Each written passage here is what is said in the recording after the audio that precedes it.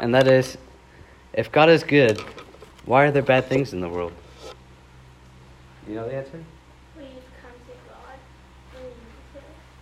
That's part of it, but we're talking about a three-letter answer, a one-word answer. Why is there bad things in the world? You know, Nora? Exactly. Because of Adam's rebellion in the garden, because he took the fruit that was... I don't need that. He took the fruit that God commanded him not to have. There was a brokenness in the relationship there. There was sin in the world, and because of that, the earth is cursed. Bad things happen. We have natural disasters. We have pain. We have self-injury. This is why there's bad things in the world. One time I had a friend named Jacob in sophomore year, and we'd argue about the stupidest stuff. We'd argue about, like, if basketball or baseball burned the most calories. We'd argue about how gyroscopes worked in Star Wars to make the ships turn. We'd argue about stupid things. What? Gyroscopes is something weird. And I regret arguing to him about the nature of the gospel, about the workings of the Lord. And one time we were arguing, and he turned to me and he said, if God is so good, why do bad things happen? And I turned and I smiled at him, because that's the million-dollar question, isn't it? That's a question that is always asked in a witness encounter, that you always have to talk to somebody through. If God is so good, why do bad things happen? I didn't have the wit or the wisdom to respond to that in that situation, and I'm afraid that conversation left blankly. But I came back to him the next day, and I told him about God's righteous judgment towards sinners, that man is inherently broken. But he could not see his own brokenness, and he was too stubborn to turn to God. And I think there's a natural human, stubbornness to seeing our own sin, a stubbornness to repentance, to opening up to God. And as leaders like Charles Darwin and those who came after him would go after the Christian church for science and evolution, things that you've probably been taught by now, just to try to turn Christians away, more and more science is actually proving Christianity. So people have to go after different things, like our morals, like our worldview. People go after, why are Christians so judgy? Things like that. Have you heard that one before? Or, if your God is so good, why are there bad things in the world? The world questions what we believe nowadays. Let me ask you this. Do you know the answer to this? Do you believe that pain and hurt is necessary in our fallen world? I'd argue that pain has two functions. The first is a consequence or a judgment for sin. And there's probably more functions than this, but this is two I'm focusing on. And the second one is pain makes us aware of our need for a Savior. Because of pain, we can see the brokenness and say, whoa, there is something wrong here. What can I do about that?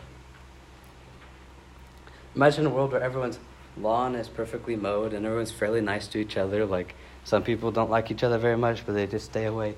And no one really knows God. That's Satan's perfect world. Because no one is made aware of their need for a Savior. There's no need to fix the brokenness within it. It is because brokenness we realize our need for a Savior. Imagine you skin your knee, right? If you never felt that skinned knee, would you need to go to the hospital, or would you need to get that bandaged up? Or you would never know to fix that without the pain that there is. We're here, however, not to talk about why there is pain, but what to do in the face of it. See, we see Habakkuk here. He's questioning Israel. He's questioning the hurt and the sin that's going on. And we're talking about idolatry. We're talking about worshiping metal poles, drunkenness, adultery. And he's like, something's wrong here. And he calls out to God. And God answers him. I'm sending the Chaldeans, the Babylonians. That's what that's called. I'm sending the Babylonians to judge you. The peoples, the wicked ones. And then we see in this complaint, Habakkuk's like, Lord, the Babylonians? They are far worse off than us. You're raising up a wicked nation against your own people. Lord, do you know what you're doing? Kind of. There's this brokenness here that things are far worse, and Habakkuk's hoping God can make them better, but then he realizes that it's only going to get worse from here. How would you respond to this situation? The world is broken. And you call out to God for help to fix it, but it's only going to get worse. And so there's a lot we can take from Habakkuk's response in this. See, just as we see sin in the world and say, something's wrong here, what can I do about it? Habakkuk looked at the world and said, Israel is so wrong, what can I do about it? And he turns to God. And it's that faith in God that we can learn from. Habakkuk, the word Habakkuk actually means he who lives by faith, or he who clings. And so that brings us to our message's main point, that because of our relationship with God, we have to cling to him. Because we are dependent on God, because we are just man, mortal man, doomed to die. And God is so high and above all that exists, we must cling to him. There's no other choice. And Habakkuk reveals this in 3 points. So that was the main point. Because of our relationship with God, we must cling to him. 3 points. First is, in the midst of hardship, we must know God's goodness and God's all-faithfulness. The second one is that this forces us to respond in pride or faith. And for a third one, hope you can see the joy that comes from knowing this, the joy of the gospel, in essence. The first point, Habakkuk explores God's character. He acknowledges his goodness and faithfulness. Look down at Habakkuk 1:12. Right after the Lord said, I'm sending the Chaldeans, Habakkuk says this, Are you not from everlasting, O Lord my God, my Holy One? We shall not die. See, the Lord historically delivered Israel again and again. Remember the Red Sea where Moses parted it so that God gave Moses that power to part the Red Sea that the Israelites could walk free of Egypt? The Lord saved the Israelites from Egypt and then Assyria, the dirtiest, brutalist nation in history. They would skin their enemies alive in battle. That's how bad they were.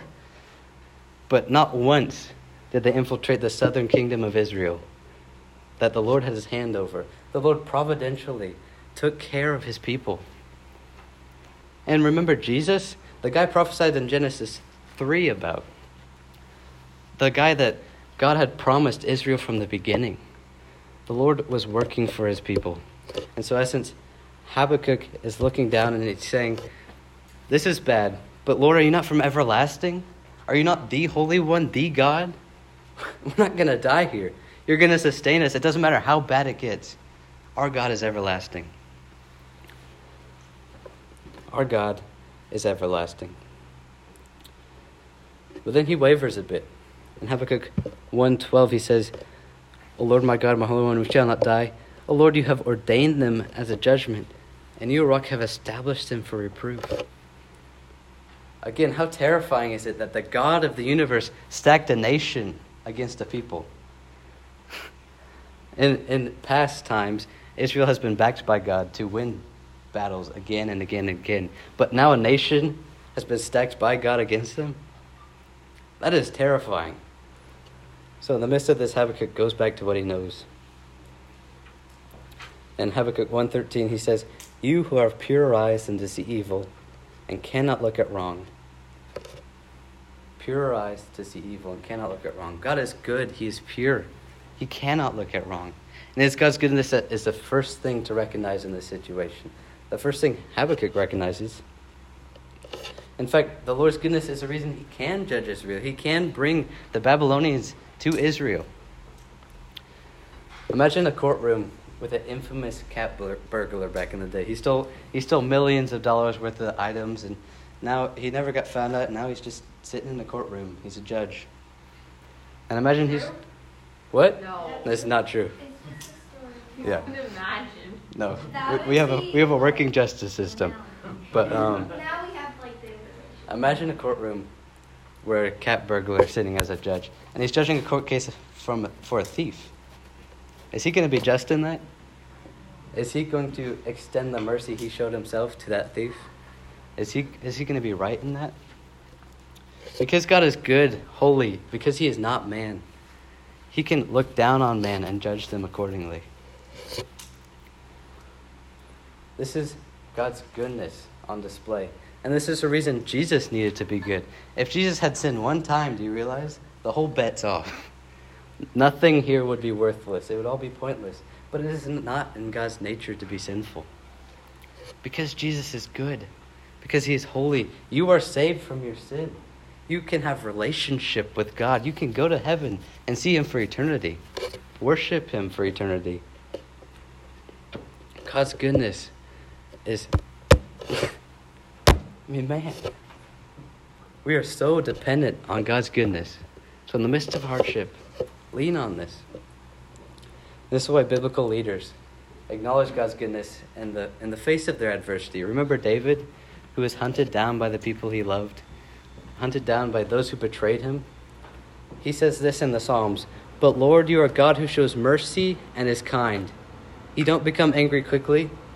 You have great love and faithfulness." Great love and faithfulness. And Joseph, remember Joseph, the many colors, his brothers sold him into slavery? When he sees his brothers again, he says this to him, "What you intended for evil, God intended for good." See, knowing that God is good sustains somebody in the midst of hardship. That my God, my sovereign God, he holds me in the midst of my trouble. God is good all the time. And all the time, God is good. Have you heard that one before? It's this little thing we Christians say just to comfort ourselves in the midst of hardship, knowing that our God is good.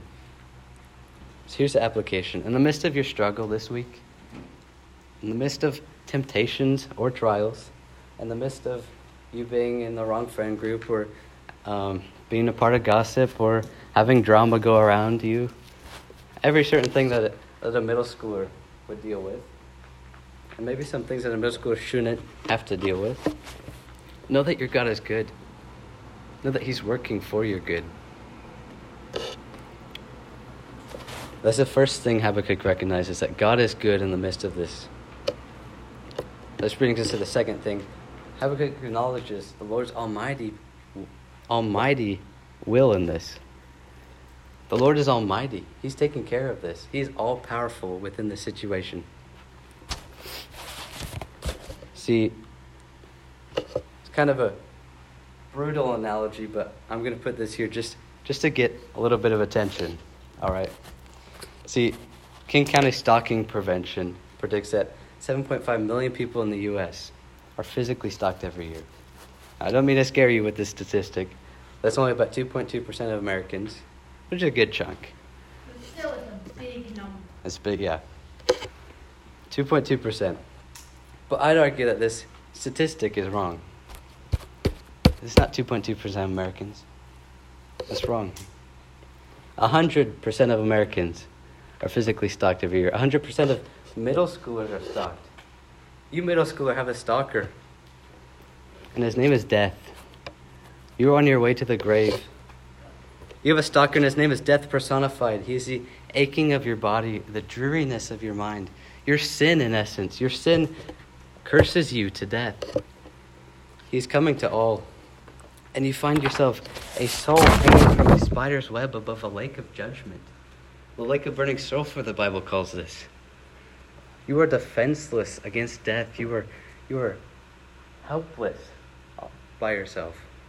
There is nothing you can do in face of your eternity, middle schooler.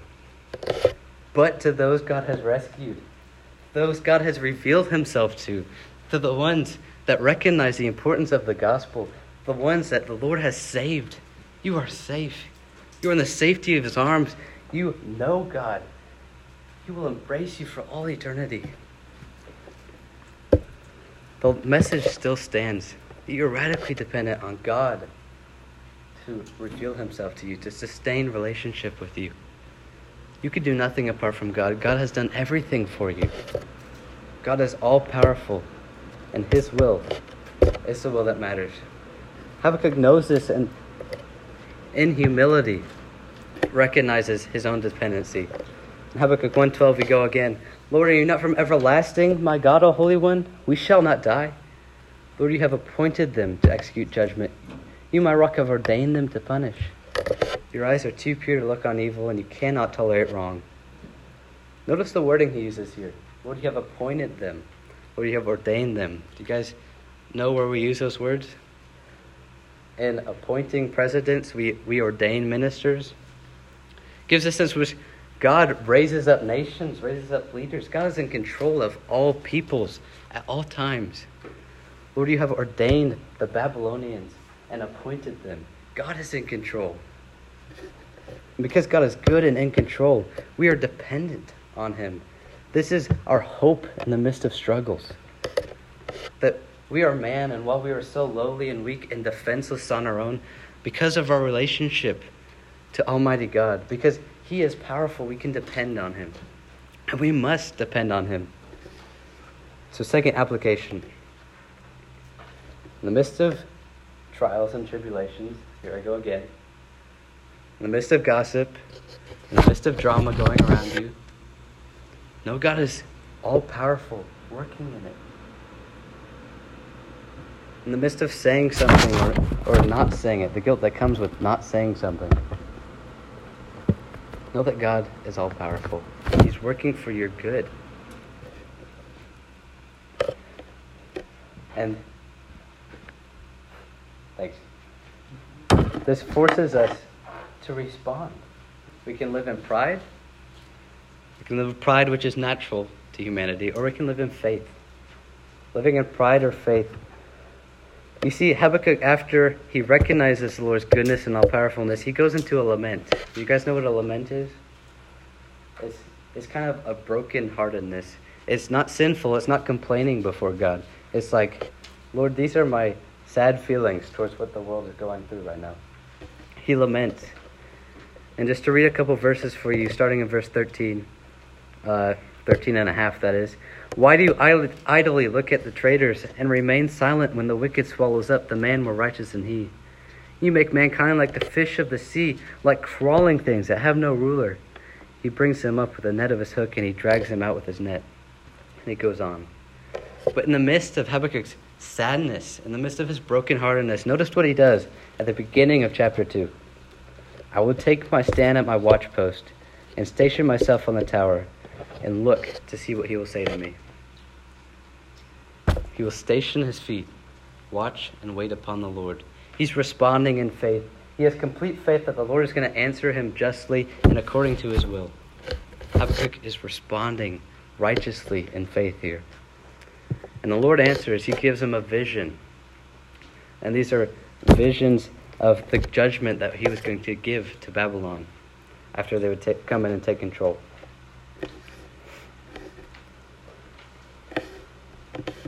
All right. See, a moment ago I might have made you uncomfortable with the whole stalker analogy thing. Were any of you guys uncomfortable? Just a little bit, knowing that... Yeah. Okay, a word picture. Sure, yes. Yeah. It gives you a sense of uncontrollability, that you are not in control of your eternal state, that you are dependent on God. I say dig into this uncomfortability. Dig into it. Let it turn to a dependence on God. Know that nothing you can do gets you any sort of control, but relying on God gives you security. And knowing God's power over our life gives us a holy fear. That's what that is. That's what that uncomfortable feeling you're feeling was. Holy fear. You might say, what is holy fear? Is that just like respecting the Lord? What does trembling before the Lord mean? Is that like, caffeine shakes? Or is that like on the ground, trembling, pounding my chest? And we can get what holy fear is through the Bible by watching the people who have actually seen the Lord. Job states after his whole fiasco with losing everything, you can call that a fiasco, my ears have heard of you, but now my eyes have seen you. Therefore I despise myself and repent in dust and ashes.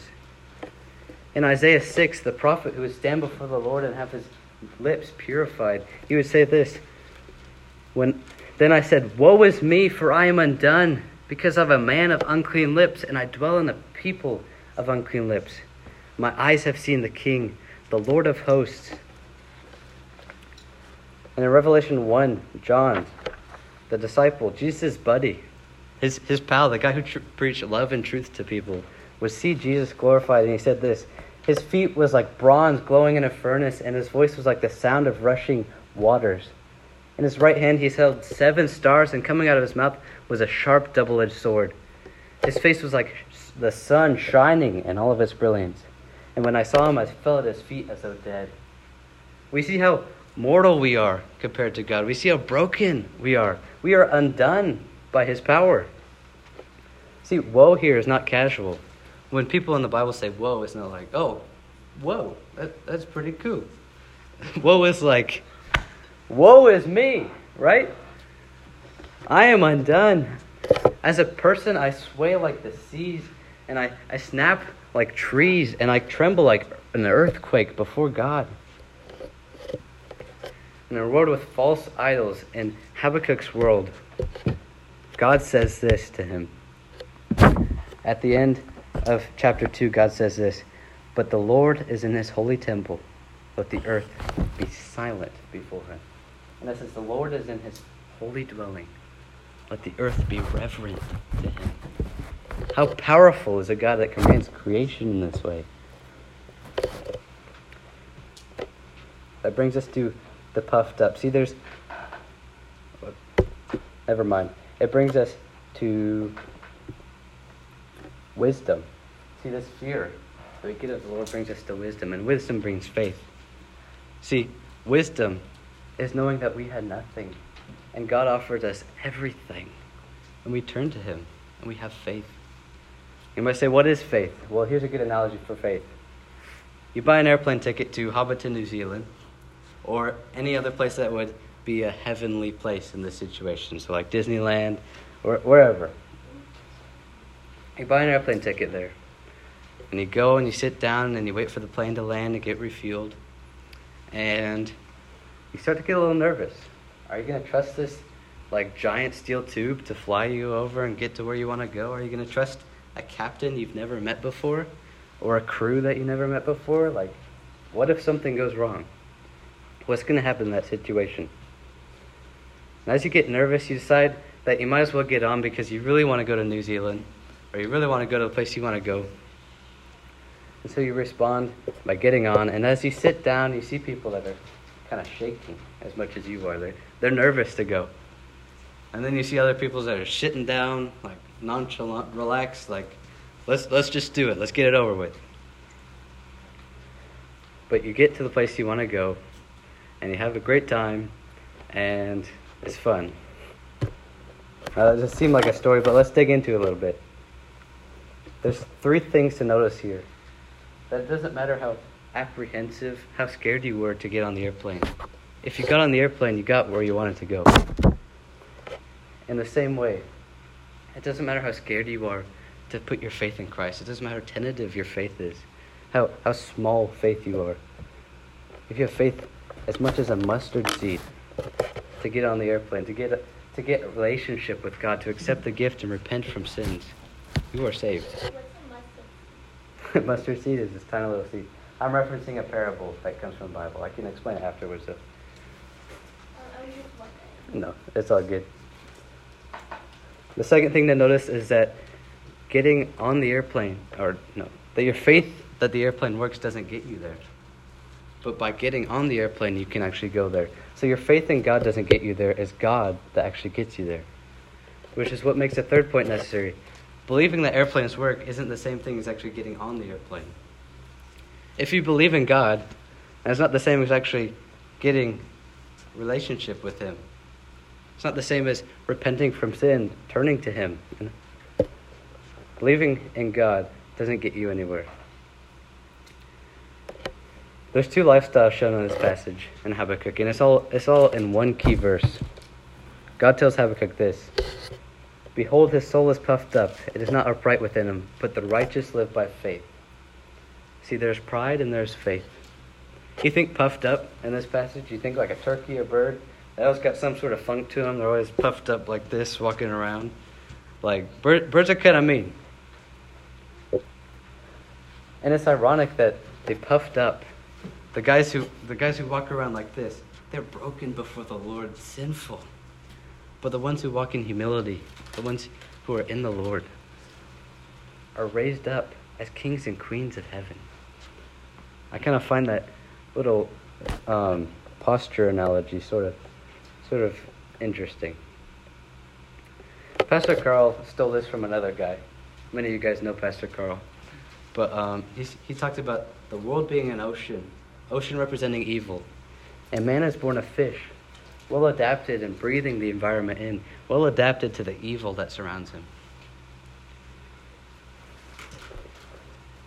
The Babylonians are like this, well adapted to the evil, just like man is. God affirms this. He says at the end of the last chapter that Chris preached for us that their strength is their God, and they are deeply guilty. Their strength is their God and deeply guilty. But we Christians are called to be above the waters that cover the sea, fishers of men, so to speak. We bring those into the light so that they can be transformed into it. People are naturally sinful, naturally breathing in pride. And pride, friends, is self-destructive. The Bible talks about this idea of reaping and sowing. You reap what you sow. And guess what? If you're sowing out of a place of pride, you're going to reap the brokenness that comes with that. And that's why we get these woes that God pronounces on the Babylonians in Habakkuk 2. You see, God knew that the Babylonians were not upright. He knew that they were prideful. And he said, woe upon them. He said that they were going to bring destruction upon themselves, that they were going to be judged. So just to summarize this for you, because it's kind of a long passage. Woe to the thief. Will not your debtors destroy you? Woe to the one with unjust gain. They live a hollow life. Woe to the violent. They are met with violence. Woe to the drunken. They corrupt their nation. See, the Bible talks about this idea that if you sow to the wind, you're going to reap the whirlwind. There's an action and a consequence. One time I was sitting in the back of a truck at Five Guys with my buddies. And my best friend's named Neil. Some of you know him and some of you don't. I didn't know you had buddies. Yeah, I have buddies. I had 5 of them and we went to Five Guys. So we're sitting... Oh, sure. Mm-hmm. So I was sitting in the back of my friend's truck, and we're eating peanut shells and burgers like what you get at Five Guys. Wait, why are you eating shells? Well, no, we're not eating peanut shells, I guess. Yeah, I know. We're eating peanuts. I eat shells sometimes, but I had the bucket of the shells that I didn't eat, all right? And I'm sitting in the Bryce's truck, and I look behind me to pour my peanut shells out, right? Because I'm done with all of them. And it's kind of a windy day, so just then a huge gust of wind picks up. And as I turn around, I see Neil clawing at his eyes because I just thrown up peanut shells in the air. Like this? Yeah, peanut shells all over his body. This idea that, like, if you sow bad actions, you're going to reap the consequences of that. And Neil reaped the negative consequences of that. Remember, have you guys learned about the Dust Bowl yet?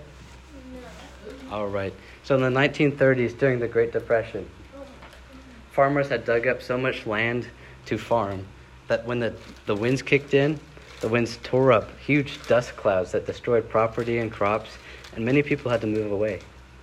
This idea that there's an action and consequence. If you sow to the wind, you reap the whirlwind.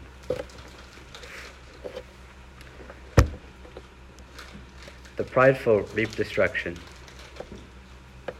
And friends, I don't want to accuse you of anything, but you are naturally prideful. What's that?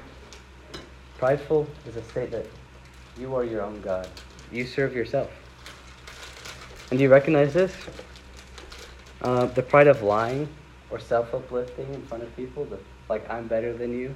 The pride of judging other people. If you sow your unrighteous pride in this way, you reap the consequences of broken relationships, of people that don't want to be around you. You end up hollow and lonely, and you'll be judged before God. The pride of self-image that you have to be perfect. You have to act perfect in front of people. You have to dress perfect.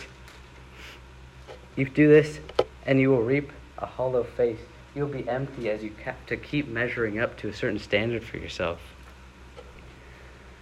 You reap hollowness and you create a fake face. Or the pride of desire. Chasing after money, or as middle schoolers, maybe items or games or certain things that you might get, clothes. This idea that if you continue to push towards these, continue to get more like a black hole almost, just sucking things in. And that destroys relationships. Again, you end up lonely. These are certain prides, certain sins in your life. And these things will reap consequences. And God's word gives you a choice. You can continue in this pride, or you can walk in faith. Don't believe me that the Bible gives you this opportunity? Read Habakkuk 2:2. God says to Habakkuk, write the vision and make it plain on the tablets, that he may run who reads it. There's a couple of different interpretations of this passage. The first being that one is supposed to take this up and run with it, take the words and run with them. One is that a guy is to read it fast, like a fast runner. Others say that a herald is supposed to run out and read these words to everyone. But the point remains the same, that all who read the words of Habakkuk are forced to respond. Write it so that others can respond to it, in essence. And guys, the Bible is written so that we can respond to it. So respond in faith, because there's no riding the fence. You can't choose the world. You can't choose your own desires and choose God, middle schoolers. There's no riding the fence with God. And there's too many people that go about their day on Sunday saying, yeah, I believe in God. And you've probably seen these people, and they go around in middle school and they cuss and they hang out with the wrong crowd, and they don't have any fruit in their lives. They're not evidently Christian. The fruit, like the fruit of the Spirit, like love, joy, peace, patience, they're not showing any of those. All right. There's many. So, respond in faith, middle schoolers. You might say, respond in faith? Well, what does that mean? You keep saying respond in faith, but how are we supposed to respond in faith? We've already begun. Acknowledge the Lord's goodness and faithfulness in your life. Lord's goodness and faithfulness. Remember the fear that came from knowing that your eternal state is radically dependent on his power.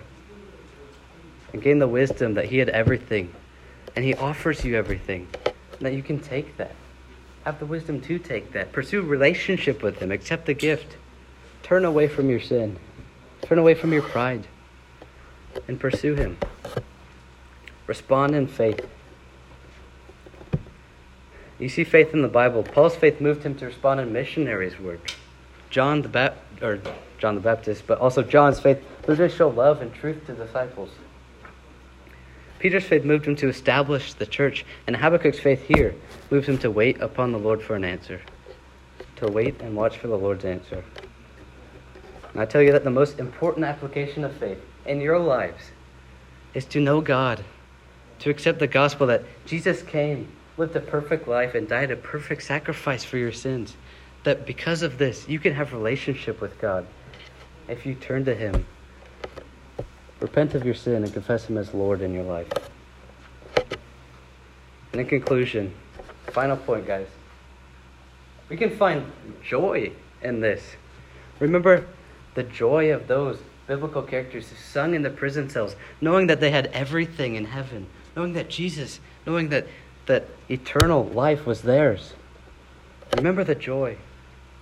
In essence, you are a prisoner in a cell because of your sin. Because of your sin, you're a prisoner in a cell. But Jesus had come and revealed himself to you. And by accepting that, Jesus tore down the cell gate. And while you may continue to sin, while you may continue to go back to that prison cell, there's no longer a cell. The door is not there. It can't hold you. Sin has no hold on you anymore. But once you leave that prison, there's a lush garden, there's community, there's eternal life. Most of all, there's Jesus, the God of the universe who cares deeply for you. Does this not change your heart? That you have life everlasting. Does not excite you? I know that you guys see a lot of adults that kind of sing like melatonin and church going like, yeah, praise God. But like, this should change your heart. You have inherited eternal life with God. Do not rejoice.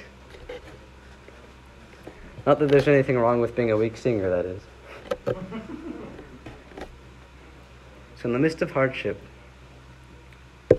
turn towards this. Know that God is all good, all powerful.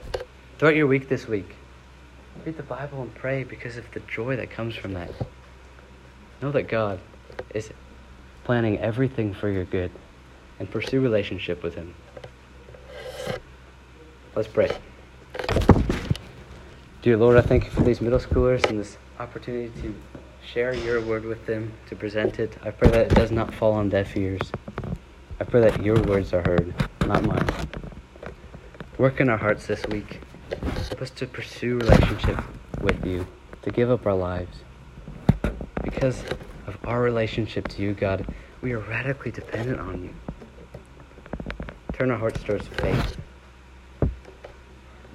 Produce fruit in us, God. In Jesus' name, amen.